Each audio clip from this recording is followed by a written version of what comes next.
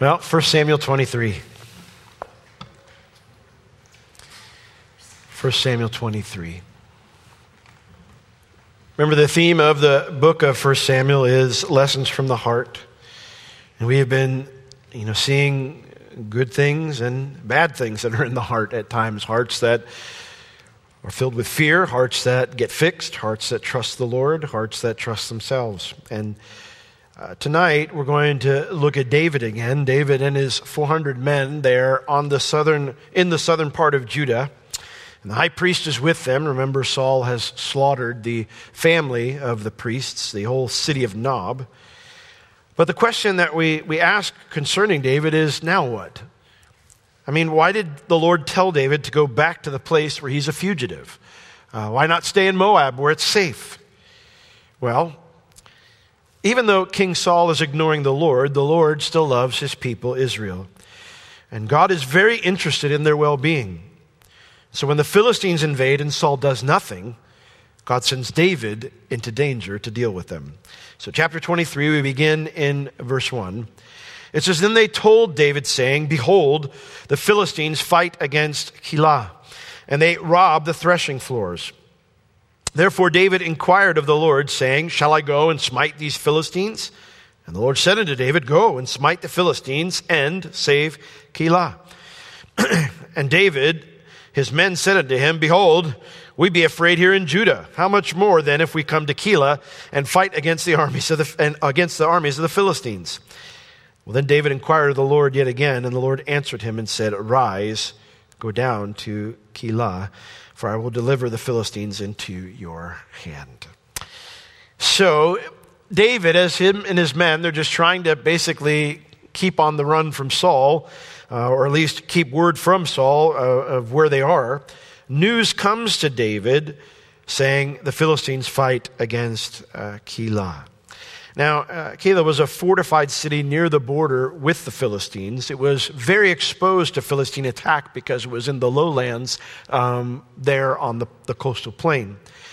And so it mentions here that not only did they fight against Keilah, but they were robbing the threshing floors. They were plundering and spoiling the harvest.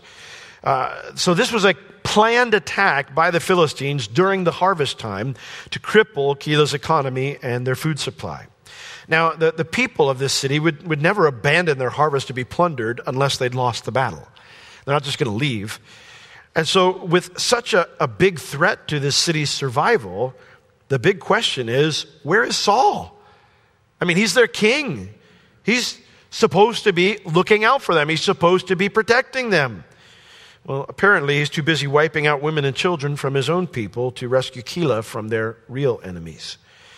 And with no one to rescue them, David wonders if the Lord brought him and his men back to Israel for this purpose. Look at verse 2. "Therefore, David inquired of the Lord, saying, Shall I go and smite these Philistines?" Now, he is inquiring of the Lord through the Urim and the Thummim. We will see later on how he's able to do that.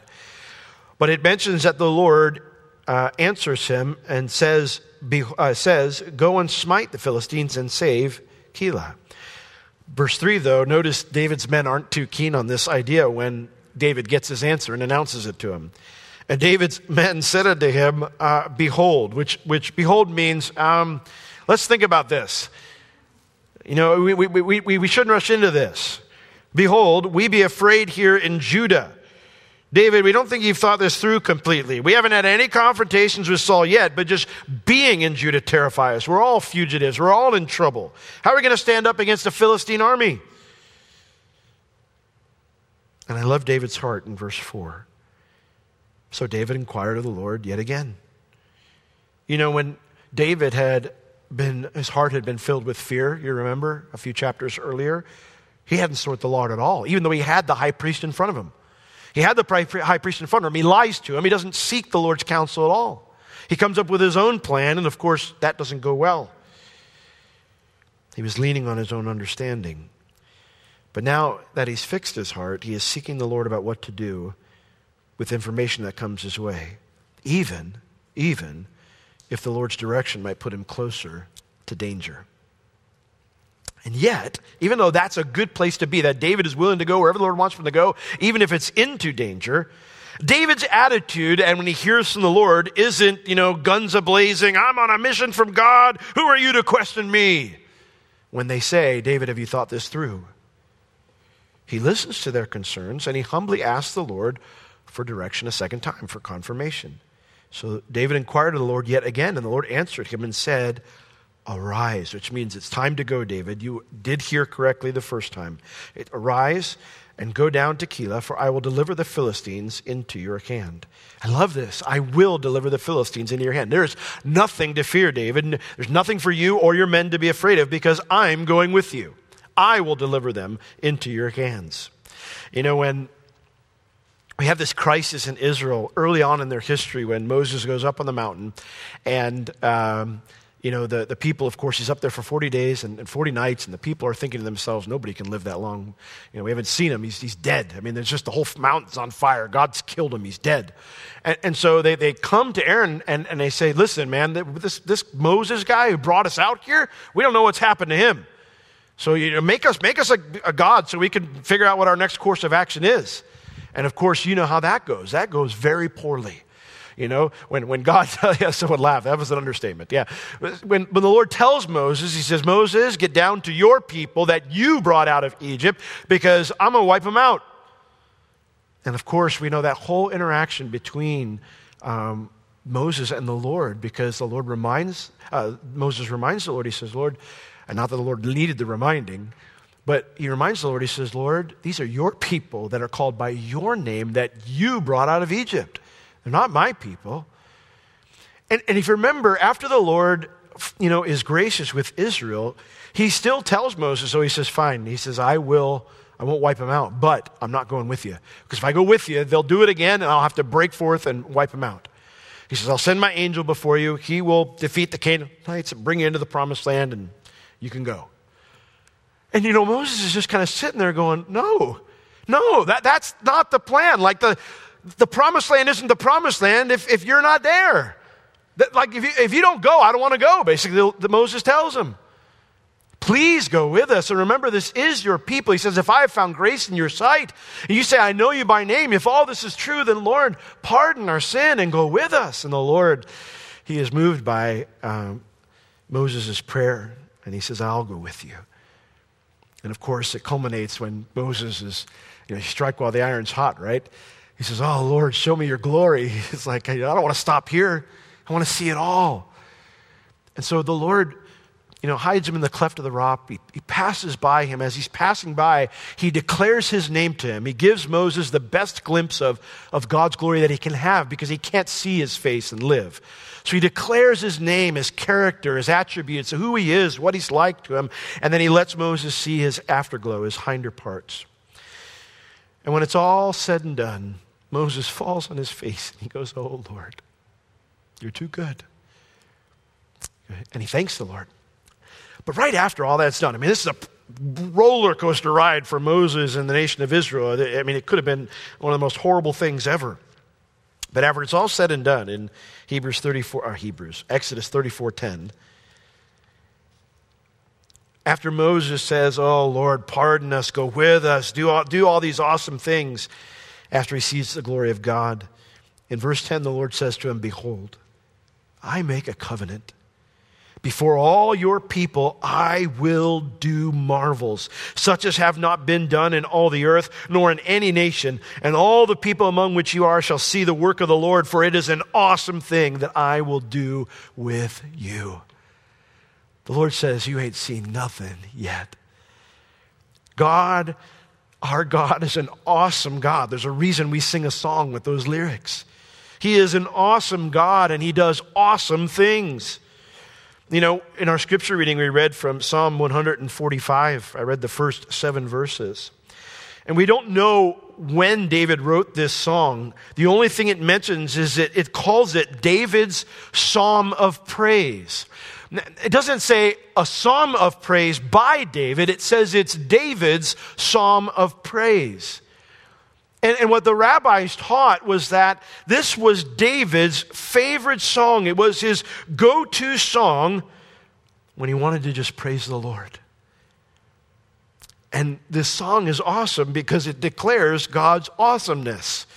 He says in verse 1 of Psalm 145, I will extol you, my God, O King. I'm going to praise you. I'm going to lift you up. I'm going to, talk about how awesome you are. And I will bless your name forever and ever because there will always be a reason to bless the Lord. Every day will I bless you, and I will praise your name forever and ever. Why? Verse 3, great is the Lord, and greatly to be praised. And his greatness, it says, is unsearchable. It means it's beyond our understanding. His greatness is beyond our understanding. In other words, if you think you've got God's greatness and awesomeness figured out, keep studying because you haven't reached the top yet. There's still more greatness and more awesomeness to learn about and to see. I love one of the parts of Ephesians 2 where it mentions he's going to be showing us his kindness for all eternity. It's almost like we're going to get to heaven and we're going to go, God, you're so awesome, Lord, you're so great. And he's going to be like, let me show you something else. And you're like, whoa, that's awesome, Lord. You're so awesome. You're so great. And then the next, I don't even know how time's going to be measured then, but whatever the next day is, or whatever that even sounds like in there, he'll be like, let me show you something else. And it'll be like that for all eternity. Great is the Lord, and greatly to be praised. One generation shall praise your works to another. I love telling my kids stories about all that God's done in my life. They'll come to me with something going on. They'll say, Dad, I'm frustrated or whatever. And I say, let me tell you a story. I love telling them about the awesome things God's done in my life. One generation shall praise your works to another and shall declare your mighty acts because God does mighty things. I will speak of the glorious honor of your majesty and of your wondrous works, your miraculous works. And men, not just me that will say this, men will speak of the might of your awesome acts. The King James says terrible, but it means awesome. And I will declare your greatness. Our God is an awesome God. He is. And he does awesome things. And while David has already seen the Lord help him defeat many foes, this will be the first of many miracles that the Lord will do while David is a fugitive. And so verse 5, back in 1 Samuel 23, it says, so David and his men went to Keilah, and they fought with the Philistines, and they brought away their cattle and smote them with a great slaughter. So David saved the inhabitants of Keilah. Now, how did the battle go? Well, first it lets us know how bad the situation was, because it tells us that after it was over that David drove off, brought away. It actually means he drove off their cattle. In other words, the Philistines were so confident that no one would challenge their victory here that they had moved their cattle into the region. They were settling down. They were letting them graze, and nobody's going to challenge us here. But that also indicates to us just how thorough David's victory was. It wasn't even close. It was a slaughter, the scripture says. He smote them with a great slaughter, and so David rescued. He saved the inhabitants of Keilah. This will be the first of many situations that forge David's men into an elite fighting force that later on, when we get, I think it's in 2 Samuel, where we're going to see lists of David's mighty men. And so many of these guys, they come from this group. They were nobody when they came to him. They were fugitives from the law. They weren't anything special. And yet from encounter after encounter after encounter that God puts David in, these men are forged into an amazing fighting force. I have gone through the tunnels of the ancient city of Jebus, the ancient Jerusalem. And they take you there, and they take you to the part where Joab likely attacked. The part where David said, hey, listen, anybody can take that city, and he said, you can be captain over my armies. And Joab, you have to understand Joab. I know I'm getting a little ahead of the story, but Joab that guy was a thorn in David's side. He fires him like multiple times from being captain of the army. And so this time, David says, I need a new captain, so whoever can get up there and take the top of the city, he'll be my next captain. And Joab's going, where do I start? But you go into this tunnel, it's not much wider than my pulpit. It's not that hard to defend, you just put a stack of bodies there, you got to get through them all. And so for Joab to be the guy that's the first one up there, waving at David going, hey boss, no need looking for a new captain, I'm it. He's got to single-handedly just mow down everybody that's in front of him. These guys, they've forged into this amazing elite fighting force. It's through small encounters like this that God began to do that. Now, before we learn what happens after this victory, the writer explains to us how David could consult the Lord in the first place. Verse 6, and it came to pass when Abiathar, the son of Ahimelech, fled to David to Keilah, that he came down with an ephod in his hand. Now, the ephod is the part of the robe that contained the pockets for the Urim and the Thummim. And again, we're not sure what these things were. Some people think they were 2 stones. One meant yes, one meant no. I don't know if that's true. But whatever they were, that's how they would consult the Lord. You could ask the Lord yes or no questions through the high priest, through the use of the Urim and the Thummim. And so remember, Abiathar is at least the only one we know of. I think some others probably survived, but he's the only priest we know of that survived Saul's slaughter of the city of Nob. And what's interesting is he took the time to go and get the ephod and the Urim and the Thummim to rescue them. And that says a lot about Abiathar's character, because instead of simply running for his life, he risks his life to carry on the responsibilities of the high priest so that the people of God could hear from their God.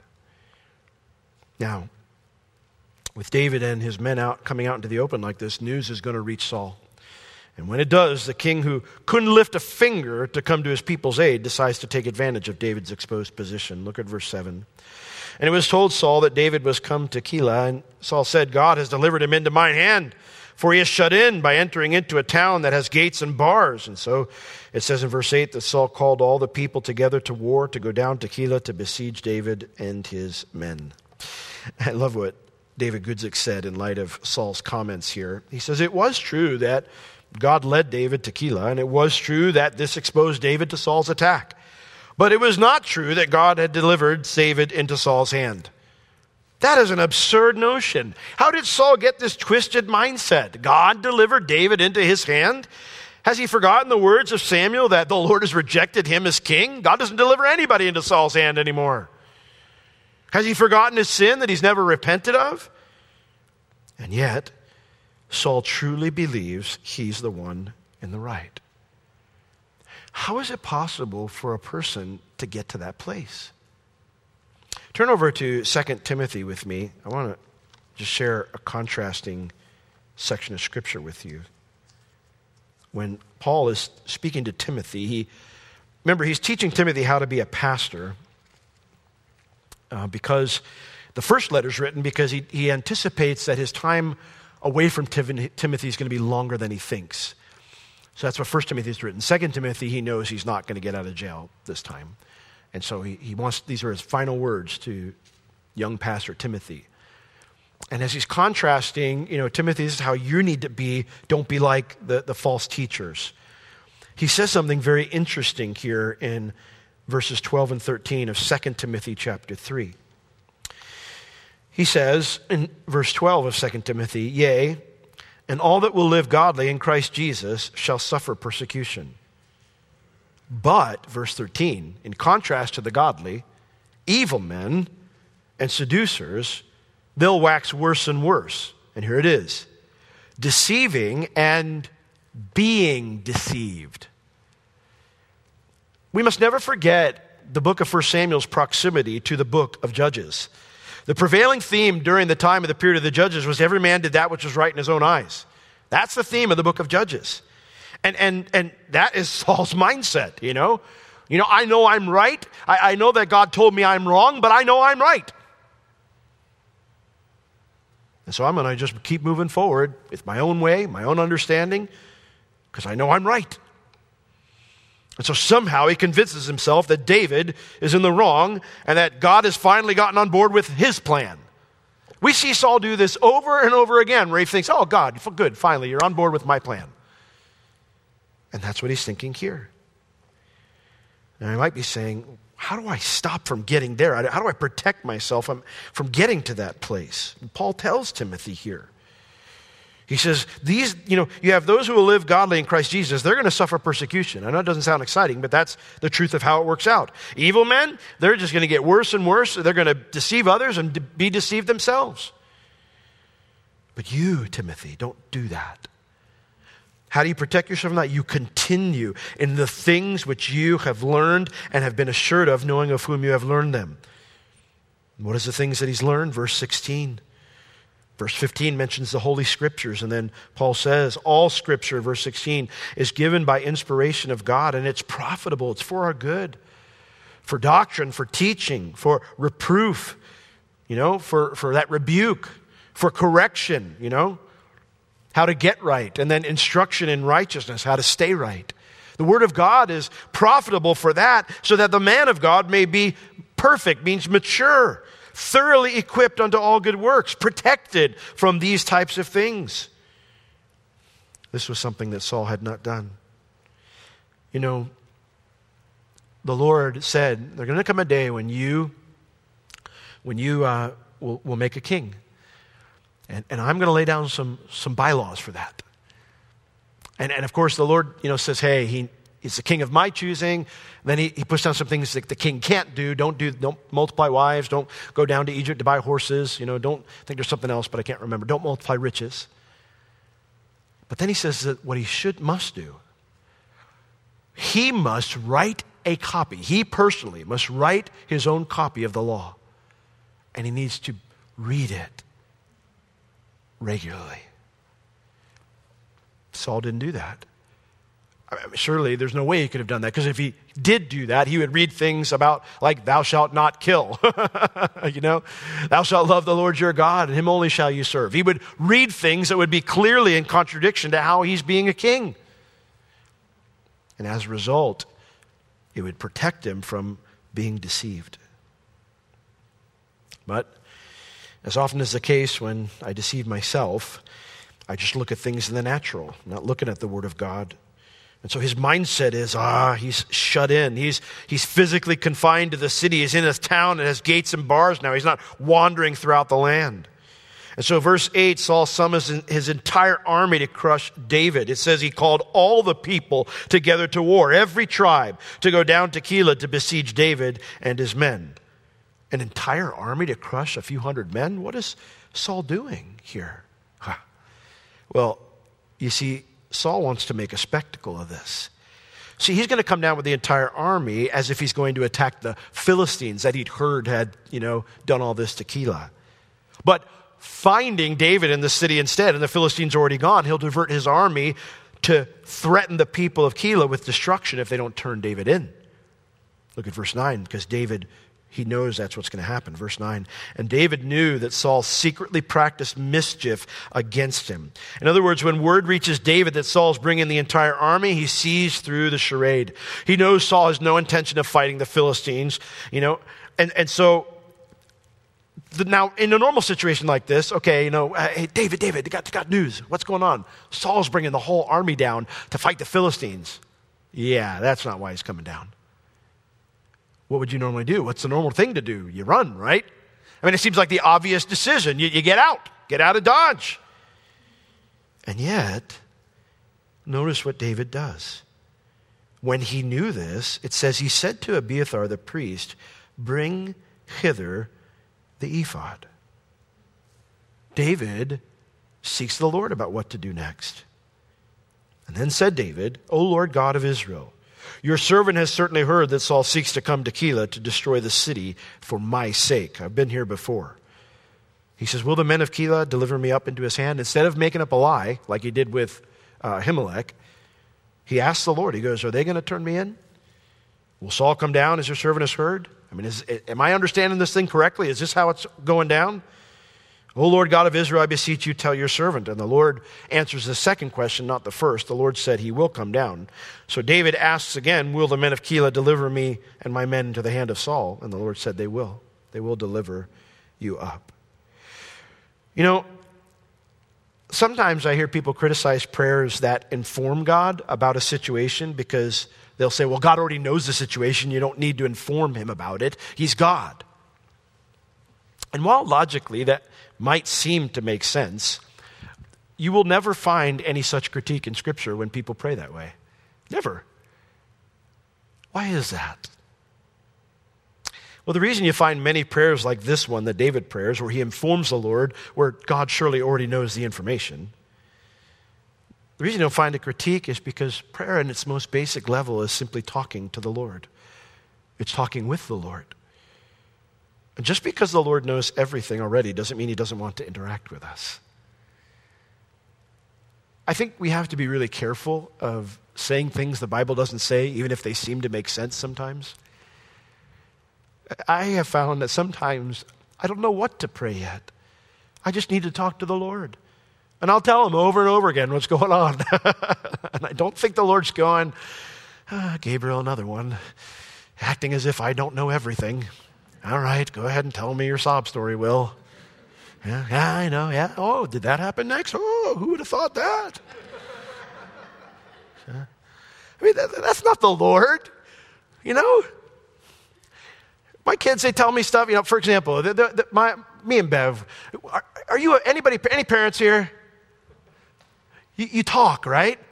Like you talk about your kids, right? Like I hope you interact. You know, like, we don't like hide things from each other, you know. It's not like, you know, Johnny, you know, fell and, you know, and broke his foot, you know, and a couple days later I'm like, hey, what's going on with your foot? Oh, I broke it. Didn't Mom tell you? No, we don't talk about that stuff. We talk, you know, and so, you know, I'll say, hey, how did the day go? And she'll tell me, you know, and she'll ask me when she's gone, I'm watching the kids, how'd it go? I lived, I survived, you know. We talk about it, but sometimes the kids will come to me and they'll say, hey, Dad, guess what happened yesterday? I already know. I don't care.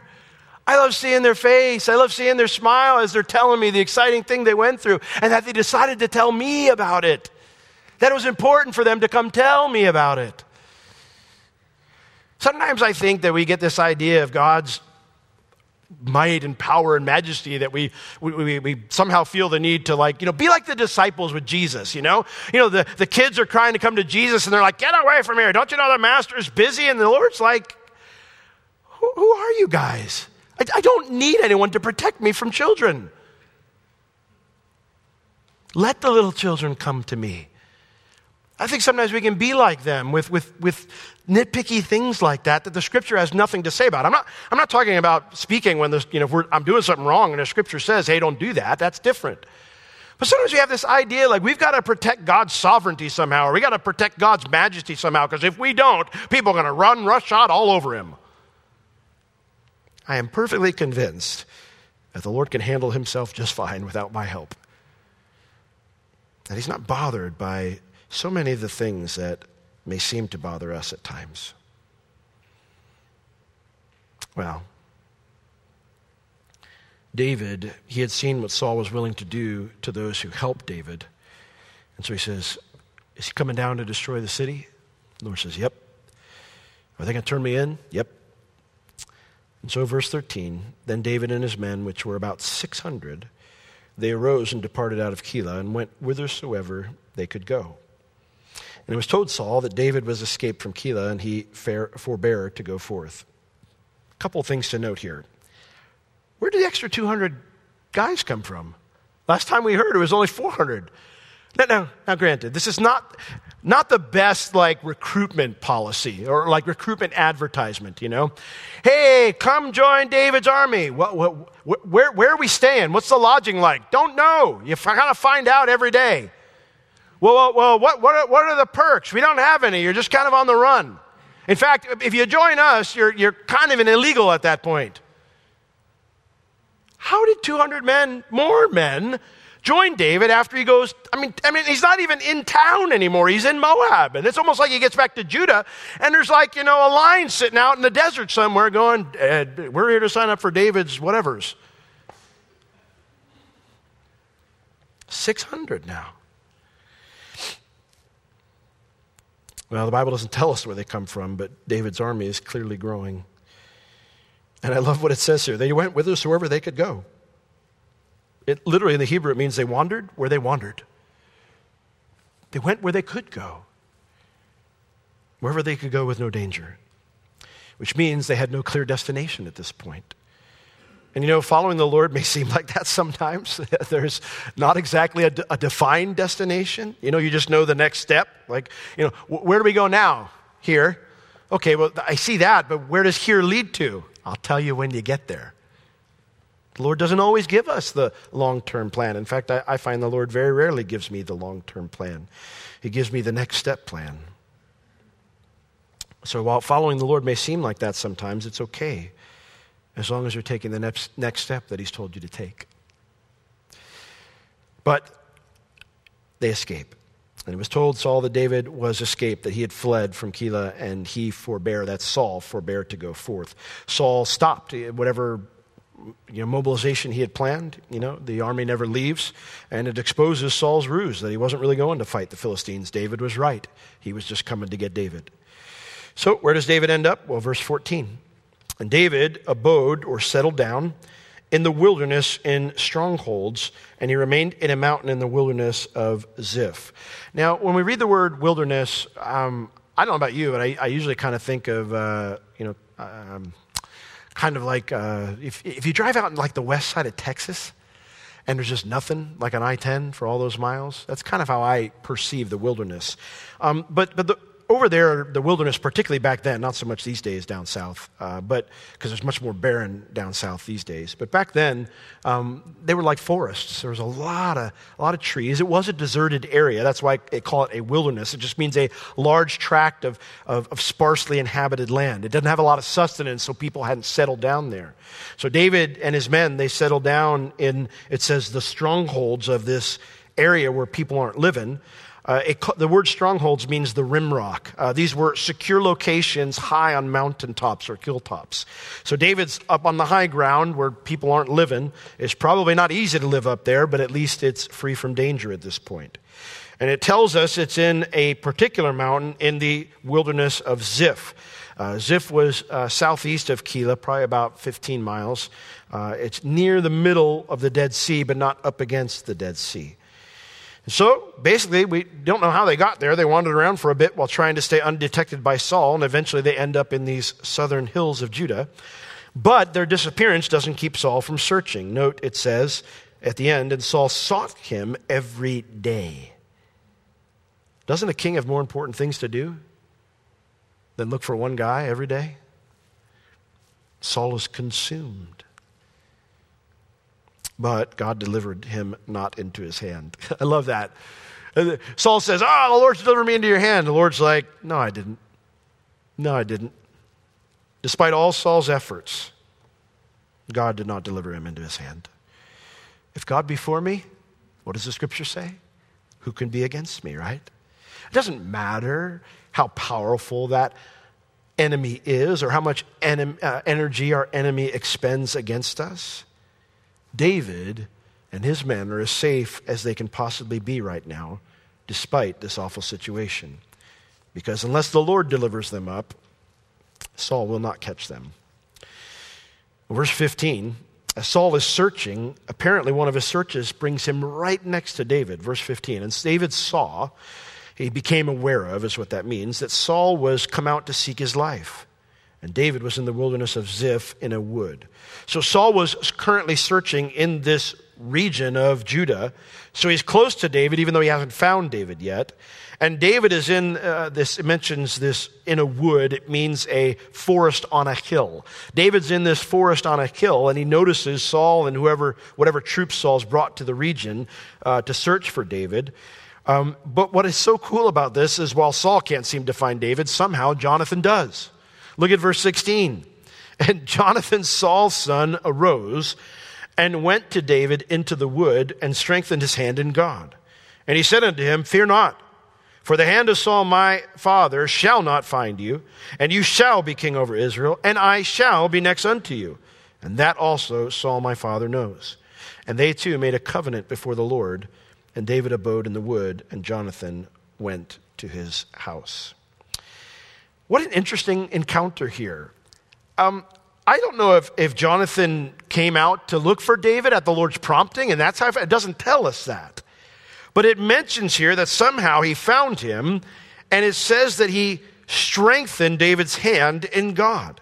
Now, the hand is an important object in Scripture. It speaks of the force and the ability which is necessary to complete a task. When it talks about God's going to bring them out by his strong right hand, it's referring to the fact that God has all the ability, all the strength, all the force necessary to do what he says he will do when he's saying that. And so David has been given a task by the Lord.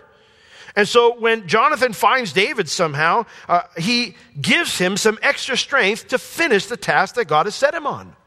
And how does Jonathan do that? Well, it tells us in verse 17. It says 3 things. He says, "Fear not, for the hand of Saul my father shall not find you, and you shall be king over Israel, and I shall be next unto you, and that Saul my father knows." He says, "Fear not," which you don't say to somebody unless they're scared. David was frightened.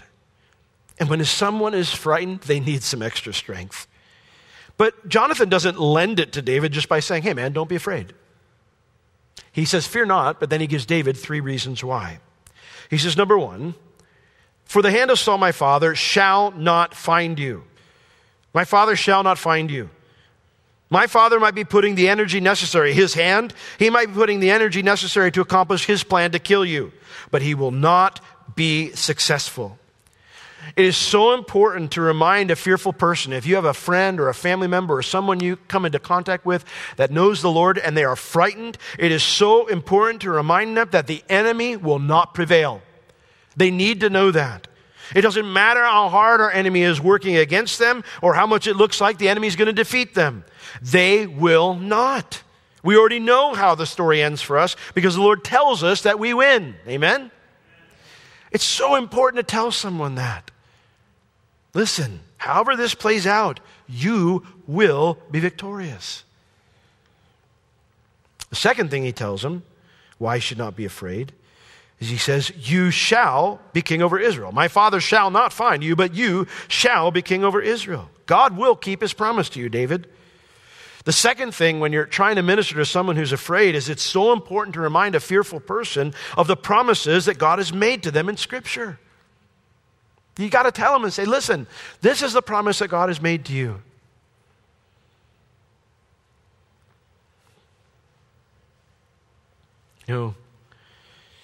Jesus confronted Martha when she was going through a crisis. She said, "My brother's gone." And Jesus said to her, he said, "You'll see your brother again. He'll rise again." And she said, "That's not what I need to hear right now, Jesus." She said, "I know he'll rise again at the last day." And he goes, No, you don't understand.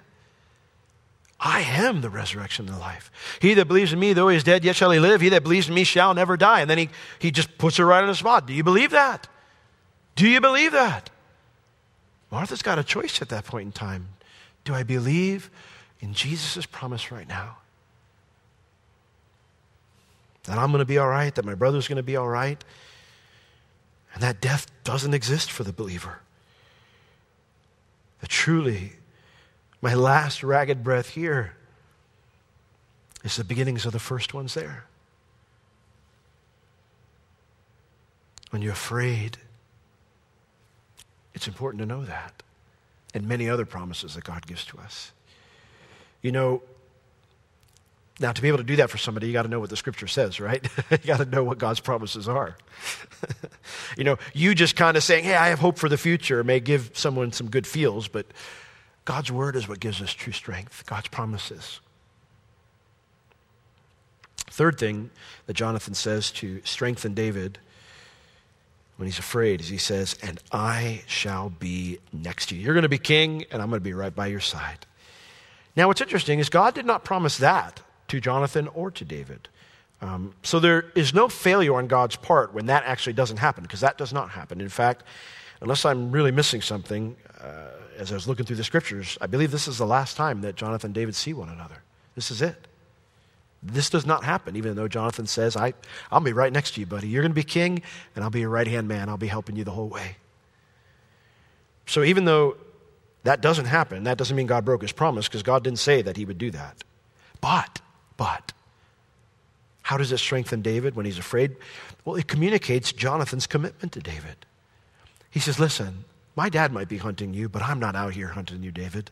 You still have friends. You're not alone. And I'm going to stick with you to the very end. And it is so important when you're trying to minister to someone who is fearful that you let them know you will stick with them to the very end. You know, the scripture that talks about how it says that the Lord is the glory and the lifter of our head. Back in that culture, if you saw someone with their head down and you lifted their head up and you said, why is your head down? What's going on? You were telling them not just, because you ever do that, someone, hey, how you doing? And then they unload it and you're like, whoa, I just was being polite. I really didn't want to know. I didn't want to know all that. I was just being nice, you know. The Lord never does that, you know.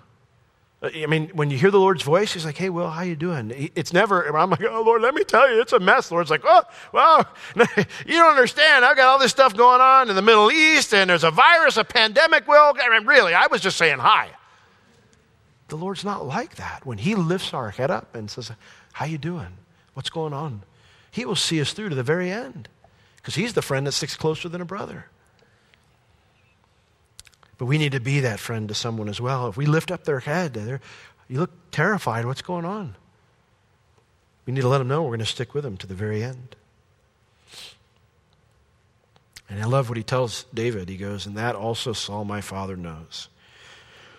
Well, what does Saul know? What is he referring to here? You know, is this the idea that David would be king, or that Jonathan would choose David over his own father? Well, 1 Samuel chapter 24, verse 20, when David has a chance to kill Saul and does not, Saul says to David in verse 20 of chapter 24, and now behold, I know well that you shall surely be king, and that the kingdom of Israel shall be established in your hand. So we already know that Saul knows this. He knows that God has picked David to be his replacement. In his heart of hearts, even though he's deceived himself, if he can get through all that junk that is pushing all that truth down, suppressing all that truth, he knows that God has anointed David to be his replacement. That being said, I think Jonathan, is revealing to David that he told his dad about their covenant. I think that's what he's telling David here. Because that's the very last thing that Jonathan says. He goes, and I shall be next unto you, and that my father knows right well. I think they sent David, I told him about our covenant. I told him that I'm not going to kill you. When I got back and he asked me, why didn't you bring David with you? I told him why. I said, we're in covenant together. I'm not going to do any harm to him, and he's not going to do any harm to me, Dad. I don't care what you say. And what's interesting, I think the encouraging part that Jonathan's sharing this is because he says, my dad didn't kill me when I told him that, David. That knowing that Saul didn't kill Jonathan despite having that information would be an extra comfort to David. He wouldn't have to worry about his friend. In other words, in all this he's saying, David, God's brought you this far. He's brought us this far. He's going to see us through to the end. And so verse 18, they decide to settle it. It says they too made a covenant before the Lord. And so then David stayed in the wood and Jonathan went to his house. What kind of covenant do they make here? Do they just reaffirm their old covenant? It doesn't say that. It seems to be some kind of new covenant, and if the language here is any indication, then it's probably a covenant that they would govern side by side when God made David king. And so with that done, I love David doesn't flee anywhere because he knows Saul's not going to find him. And Jonathan goes back home, which means Saul didn't find him. Because if Jonathan went home, it means Saul went home. So Jonathan was right. Saul did not find David. You know, wouldn't you like to have a best friend like Jonathan? I mean, what an awesome guy. You know, he must have been the best friend in the world to have. How could you leave a conversation with him and not be convinced about staying on the right path? And like I said earlier, though, the sad part is I think this is the last time Jonathan and David are together. So here's the question. Why didn't the Lord let Jonathan and David rule together? Why is this it for their friendship? When it's so good, it's so mutually encouraging. Why did God let Jonathan die in the final battle with the Philistines that took Saul's life? Why did these two friends never get to fulfill their dream? Bible doesn't say. But know this, while losing a friend like this hurts, while seeing dreams unfulfilled stings, the Lord knows what he's doing. Trust him like David and Jonathan did, despite this not going the way that they'd hoped. Well, verse 19. Then came up the Ziphites. So this is after David doesn't go anywhere and Saul goes back home. Then came up the Ziphites to Saul to Gibeah, saying, does not David hide himself with us in the strongholds in the wood and in the hill of Hachilah, which is on the south of Jeshimon?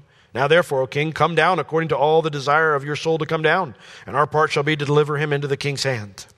The city of Ziph sits on a massive flattened hill, which gives a panoramic vision of the region, including the area where David and his men are hiding up high. They would be able to see that from Ziph.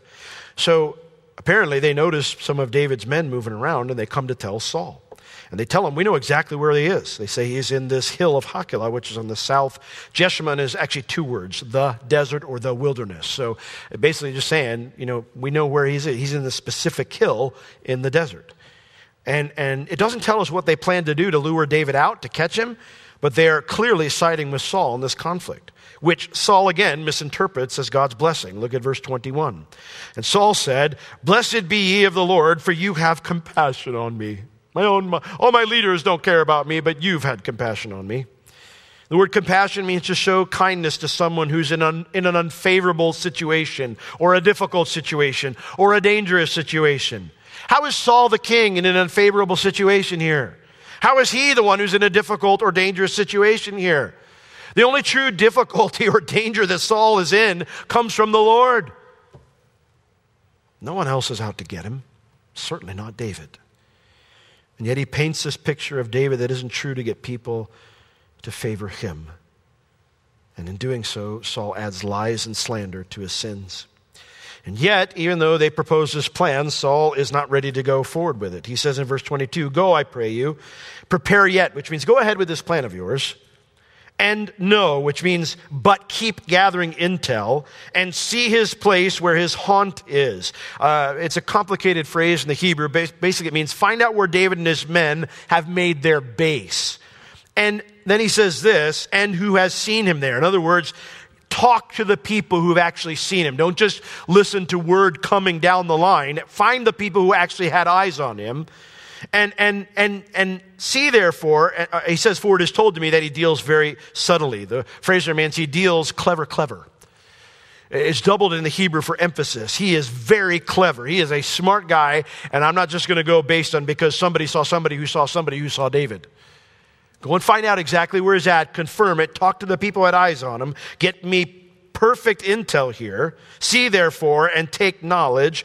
The phrase see therefore means because he's so clever, you need to make sure this intel's correct before I come down. Take knowledge of all the lurking places, all his hideouts, and come you again to me with the certainty, and then I will go with you. And it shall come to pass, if he be in that land, that I will search him out throughout all the thousands of Judah.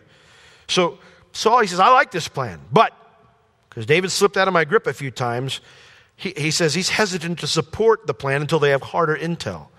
He says, if you can give me that, and you can prove to me that David's there, I will chase him all over Judah if I have to. And so, the people of Ziph that betray David's location, they're good with this plan. Verse 24, they arose and they went to Ziph before Saul. But David and his men, they were in the wilderness of Maon in the plain in the south of Jeshimon, just like where the people of Ziph said where he was. They weren't on the mountain at this time, they were down in the plain, but it's the same general area. In other words, there's no new intel to gather. David is exactly where they said he was because he doesn't know anyone's coming for him. So they tell Saul, and this time Saul does come down. Verse 25. Saul also and his men went to seek him, and they told David. So now David finally gets the news. Up to this point, David has no clue there are plots against him, that the men of Ziph are betraying him. But when Saul's army moves into the region, he finally gets news. So David, it says it was told David Wherefore he came down into a rock, literally it means from the cliff-top stronghold, so they had gone back up. Now they got to get out of there because they do not want to be a sitting duck up there for Saul to pick off. And so they come down and they abode in the wilderness of Maon. And when Saul heard that, David had moved his men to the lower region, when at some point Saul finds some proof of David's presence, because this time he doesn't give up. He pursued after David in the wilderness of Maon. And this time, Saul actually outsmarts David. Look at verse 26. And Saul went on this side of the mountain, and David and his men on that side of the mountain. So David is kind of in this kind of slow retreat, moving away from Saul's troops, and there's this hilltop, this mountain in between them. And so Saul decides to cut him off. David's going around this side of the mountain, and Saul decides, I'm going to come around this side and beat him to the exit point. And Saul does. Look here. And David made haste to get away. It says for fear of Saul. That's the phrase for fear is not in the original language. So I have no clue why the translators added that phrase. He's not afraid. He's just hurrying. He says he made haste to get away from Saul, for Saul and his men compassed David. They had gotten him surrounded because they got to the exit first, and his men were round about to capture them. When David realizes he's been beat to this destination, he and his men, they begin to hightail it in the opposite direction. But there's not a lot of hope in this. Saul's got enough men, he can surround him from everywhere. And so because Saul has more men, and because Saul knows where David is now, David is done for. There is no way Saul's going to let up at this point. There's nowhere that David can get away. But like Jonathan said, the Lord made David a promise. And the Lord is on David's side. Verse 27. But there came a messenger unto Saul, saying, haste thee, which means you must come at once. They're with no delays. You can't waste another minute. Haste thee and come, for the Philistines have invaded the land. The word invaded there means to make a sudden dash. The Philistines made like a blitzkrieg type of advance, a lightning fast strike into Israeli territory. And with Saul's army down in the south, there was no one to answer it. Saul has no option but to turn around and to head up to confront this invasion, and therefore let David escape. Wherefore, verse 24, Saul returned from pursuing after David, and he went against the Philistines. And therefore, they called that place Selah Hama-Lekoth, which means the rock of separation. The idea is that all there was between Saul and David was this hill, and David was trapped. And yet, that was enough, because the Lord had something in place already that was going to keep Saul from sealing the deal, from closing the door. And so, David went up from there, and he dwelt in the strongholds at En-Gedi. En-Gedi is much farther east than the wilderness of Ziph. This is a major oasis area along the western side of the Dead Sea. It's about 35 miles from Jerusalem, so very far from Saul. It has date trees and tons of natural springs there. This is the best possible place to hide out if you have nowhere to go.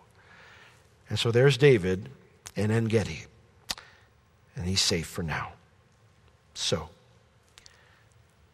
David, at every step of the way, he sought the Lord, right, in this whole chapter. Even though it got scary, right? Every step of the way, he sought the Lord. So here's the question. Was David's trusting heart rewarded? Yes, it was. But that doesn't mean it was all roses and lollipops. Now, here's the truth. If you have a trusting heart, a heart that's trusting the Lord, that's okay. That's okay. Because God won't break his promise, even when it looks ugly. And when your heart is trusting in the Lord, even when he exposes you to danger, it's the safest place you can be. Amen? Amen. As the worship team comes on up and we get ready to close, I just want to leave you with Psalm 23, because it's so important to remember this song that David wrote later on in life. In Psalm 23, it says, "The Lord is my shepherd. I shall not want. I won't lack anything. Or I might lack some things maybe I wish I had, but I won't lack anything I need. I won't really lack anything. He makes me to lie down in green pastures. He leads me beside the still waters. Do you know why sheep have to be led by still waters? They're skittish. They frighten easily, particularly water, running water. So you got to lead them beside waters that's not moving. You can't lead them to a brook or a stream because they tend to freak out. He restores my soul. David had so many moments when the Lord had to restore his soul. He leads me in the paths of righteousness for his name's sake. Yea, though I walk through the valley of the shadow of death, I will fear no evil. For you are with me. Your rod and your staff, they comfort me. And you prepare a table before me. Here it is. In the presence of mine enemies. You anoint my head with oil. David's saying, you're the one that brought me all this way, through all this mess, and put a crown on my head. And my cup runs over. And so David declares, at the end of all this, surely goodness and mercy, God's goodness and his loving kindness, his loyal love, shall follow me all the days of my life. And after that, it gets better. I will dwell in the house of the Lord forever. Let's stand.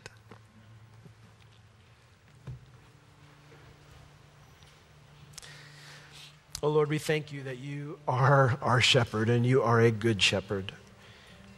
And even then, when we're going through those dark valleys, Lord, that look like they might be death, we thank you that you're leading us, Lord, and that we don't have to fear. No evil, Lord, because you are with us. Lord, maybe if there's someone out there tonight who's afraid, they're struggling, Lord, will you remind them, Lord, that you've made promises, that there are people around them that won't leave them, Lord. You haven't left them friendless. And Lord, will you encourage them with the truth that the enemy will not prevail over them. The gates of hell won't prevail against your church, you said. So the enemy can't prevail against them. In the end, they will win, and they will dwell in your house forever, come what may here. Encourage us with these truths, Lord, we pray, that we might have trusting hearts, just like David had. In Jesus' name, amen.